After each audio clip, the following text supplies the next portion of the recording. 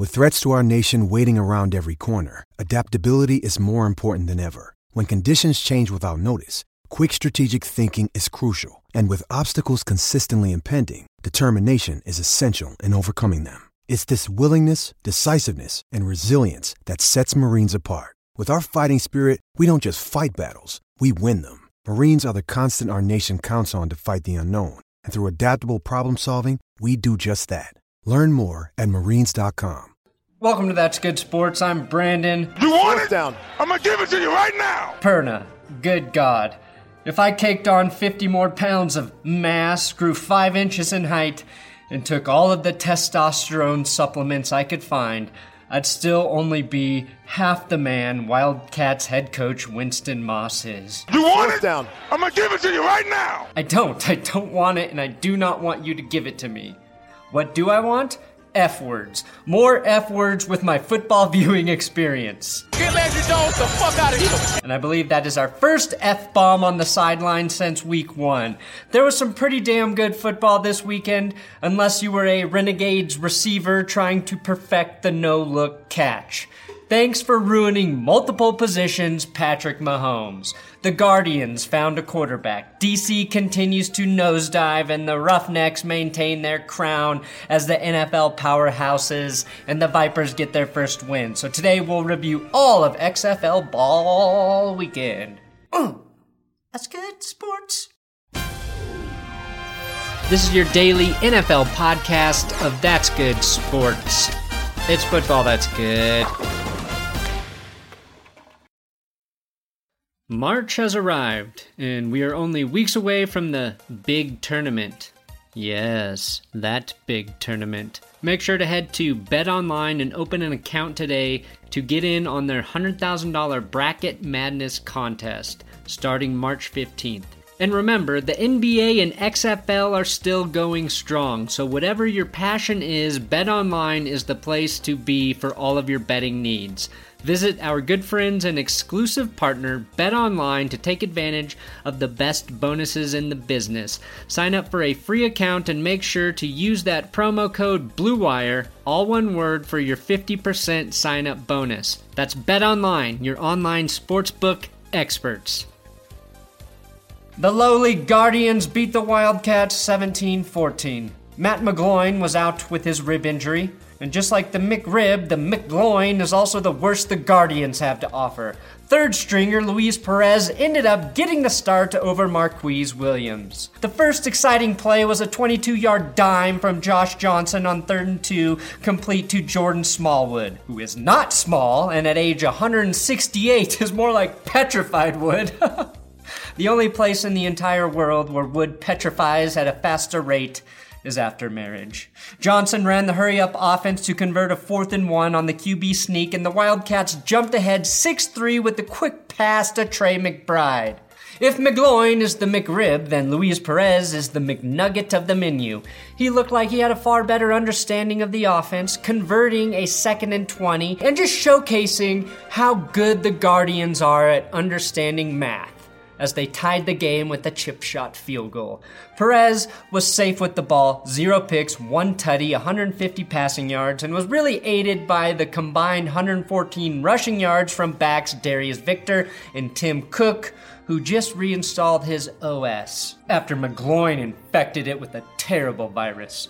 Now Perez found tight end, built like a lineman, EJ Bibbs, who found several defenders who tackle like Lego men, to take the ball down to close to the goal line. Mikhail McKay high points the ball into the end zone, shocked the quarterback, was actually able to throw it to him under pressure, which gave the Guardians a touchdown lead. That completed their third 10-play drive of the game. They had one heading into this affair. Usually we don't get that excited about 10-play drives, but this is the XFL. Getting Bob Stoops to continue to show up and coach games every weekend is considered a victory. Then the Guardians blocked a kick, the most exciting play in sports, made confetti rain down on the field in celebration. Okay, that play wasn't that interesting, but seeing more real football things every week in these games makes me feel good. Like seeing Matt McGloin on the bench or Winston Moss anywhere. You want it? Down. I'm going to give it to you right now. Josh Johnson hit a 42-yard touchdown pass to Saeed Blackwell, no longer lost. Yeah, we're going to sit with that one for a second. To make his first catch of the season, a tutty buddy. LA converted the 2-point play to tie the game at 14. Luis Perez's former Birmingham Iron teammate Jamar Summers came up with a big clutch interception that ended the Wildcats' drive when the game was tied. Nick Novak missed a field goal and had one blocked by Jarrell Owens, who also had 2 sacks in this game. He was the unhung hero of the Guardians' win. Novak's miss wasn't as bad as this Mikhail McKay drop, but kicking definitely factored into the Wildcats' loss. Not as heavily as LA being without Nelson Spruce and Martez Carter, who were both injured. Also, this is a good moment to revise some rules and make everything that happened on this final play completely legal. The XFL wants laterals and excitement, right? So let the last play of every one-score game look like a cross between rugby and Joaquin Phoenix's Oscar speech. The Dragons fall to the Battlehawks 16-23. As predicted, Jordan Ta'amu had a big bounce-back game through the air. Ball tossing 1 touchdown after 264 yards and a completion percentage of 74. He was also the Battlehawks' leading rusher with 63 yards and put himself in the running for Star Fornicator of the Week. Jordan Ta'amu was hot right from the get-go, completing passes at will and then connecting with DeMornay Pearson-L for a 27-yard tutty after a missed Dragons tackle. Ta'amu got absolutely blasted mid-throw on the 2-point conversion to Marcus Lucas as the XFL analytics team finally realized what I fucking told them. Going for 2 from 5 yards out gives you a much better chance to score than going from 1 from 2. And just to make that sound more confusing, 3-6-2-9-2-5-2-5-3-2-1-0-2-0-1. Nobody celebrates getting roughed better than punter Marquette King. That penalty cost more than yards. It cost the Dragons their dignity, pride, and self-worth, which are all totally different things. Getting owned by a punter is like losing a political argument with your Aunt Carol on Facebook. And you didn't even know you were in an argument. Another opportunity seized in the Dome where the only law is the caw. And that law is to watch Keith Ford catch a bobble pitch at the fastest speed we've ever witnessed and somehow turn a near disaster into a beautiful touchdown. Now, Jim Zorn made a key change at halftime, inserting quarterback BJ Daniels into the game. And in typical BJ fashion, this BJ2 was only pleasurable for one side. I can't even comprehend how a BJ actually stops the sucking, but that's what this BJ did for Seattle. BJ drove, which any form of roadhead is dangerous, but he got off to a great start, driving the field and helping the Dragons put their member into the end zone for the first rushing touchdown of the season. The XFL has shown an uncanny ability to keep the best quarterback on the bench until it's too late. And now Jim Zorn is dead last in the West with a 1-3 record.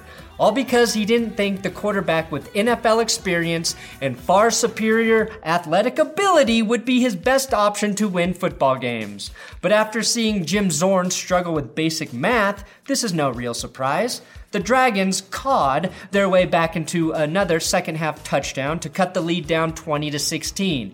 That's when Zorn elected to go for 3 points. It made so little sense at that point that the announcers said, "Jim's a real fucking idiot, isn't he?" I'm kidding, that would have been hilarious. They said, "This is just mathematically the wrong thing to do." BJ Daniels did end the game with a bad interception and only completed one more pass than Brandon Silvers, but he finished as the leading rusher with 84 yards. Will Hill earned the game ball and successfully stopped a BJ from finishing with his 2 hands. Something only a ball hawk can do. Roughnecks beat the Renegades 27-20 in the battle for Texas. Houston remains the only undefeated team in the XFL at 4-0. The Renegades, with their bandana masks, remain the only team in the XFL prepared to handle the coronavirus. But I want to know who invented the telegraph. Was it Landry Jones' great-great-grandpappy? Oh no, it was Samuel Morse. Well, you could have fooled me, based on the way Jones telegraphs all his throws. And that's a long setup for a shitty joke. Brandy Perna. The fuck out of here. That does make me wonder, what's Morse code for get Landry Jones the fuck out of here? Beep, beep, beep, beep, boop, beep, beep, beep, boop, beep, beep. I can say Landry Jones' second pick was not his fault, as the receiver effectively used his hands to pass the ball backwards to the Roughnecks.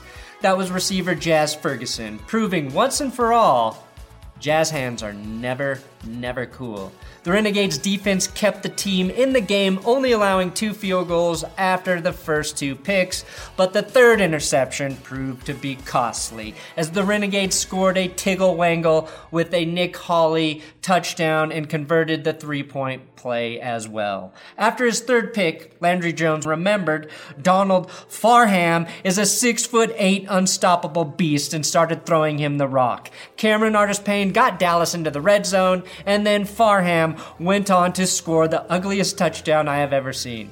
Maybe that is a fumble, but let's be honest, Dallas needed that. I still think the Roughnecks, though, are beatable. My evidence to support that is, in a game with 4 interceptions, they only won by a single score. PJ Walker took a bit to get going, threw his second pick of the season, and finished with 2 touchdowns and 239 passing yards.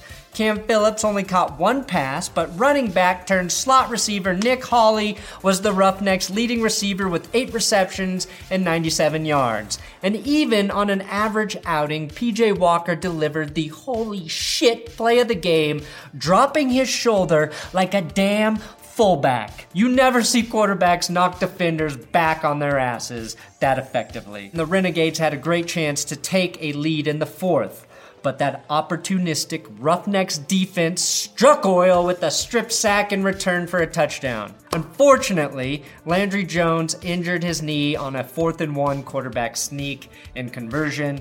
By the amount of pain Jones was in, his season might be over. So Godspeed, Landry. Your endless positivity will be missed. Philip Nelson took over, only to see what was shaping up to be a great lead-taking drive end with another Renegades receiver unintentionally using his head to try and catch the football. Bouncing off his face mask were DeMarquise Gates, who also had a sack in this game, scooped the ball before it touched the ground.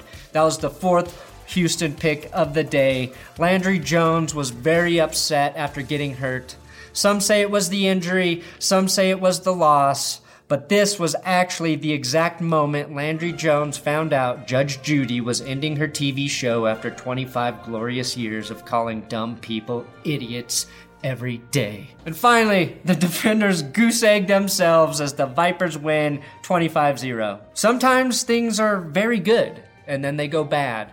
Leftover Chinese food, Walter White, and DC-based football teams. Sure, the defenders went rotten as fast as milk left out in the sun on 4th of July, while the Washington Redskin potatoes declined over the course of a decade. But facts are facts, and DC has been blown out like my wife's hair 2 weeks in a row after winning their first 2 games and looking like the best team in the East. The Vipers, just like their Florida Men fans, may not have an identity, but they put more fear in the heart of DC than Bernie Sanders. And I'm not sure why this guy is wearing a gorilla mask and holding a shield as a Vipers fan, but I like it. We hadn't seen a 100-yard rusher heading into week 4, and then out of nowhere the Vipers ran the ball down DC's larynx with both of their backs. Davion Smith and Jacquizz Patrick both break the 100-yard mark. Sick. The defenders had no answer for them, as both backs averaged exactly 5.1 yards per carry, and quarterback Taylor Cornelius played very Alex Smith-type football, including an impressive 18-yard touchdown run. Cornelius really does have some of that sneaky speed.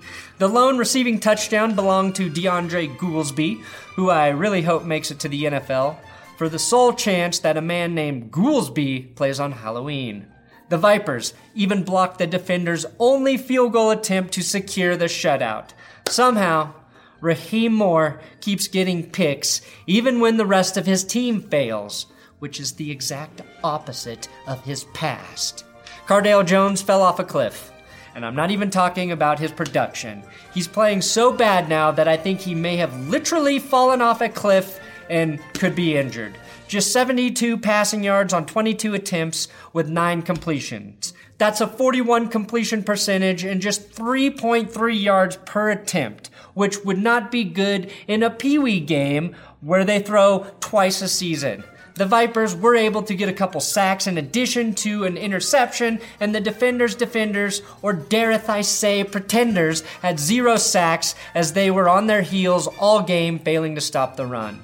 Luckily, thanks to the XFL Reddit, we know what may be wrong with Cardale Jones. Cardale Jones was famously undefeated through high school and college. He lost his first game ever after seeing the Sonic the Hedgehog movie, and now he's lost 2 in a row. When your choices off the field are that bad, it's inevitable that shit will creep into your work. Luckily, all Cardale Jones needs to do is beat the original Sonic on Sega or see a good video game movie. No, not Doom. Not Prince of Persia, not Warcraft, not Tomb Raider, not Mortal Kombat, not Resident Evil. Oh, shit. Cardale Jones may be bad forever. You better pray that Tetris movie in the works is really good. Thanks for watching That's Good Sports. Please subscribe here on YouTube. Can you subscribe on the tubes? I'm on Twitter, Instagram, @BrandonPerna. If you want to follow me there, do it. But you don't have to, okay?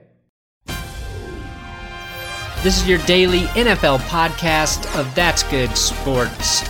It's football that's good.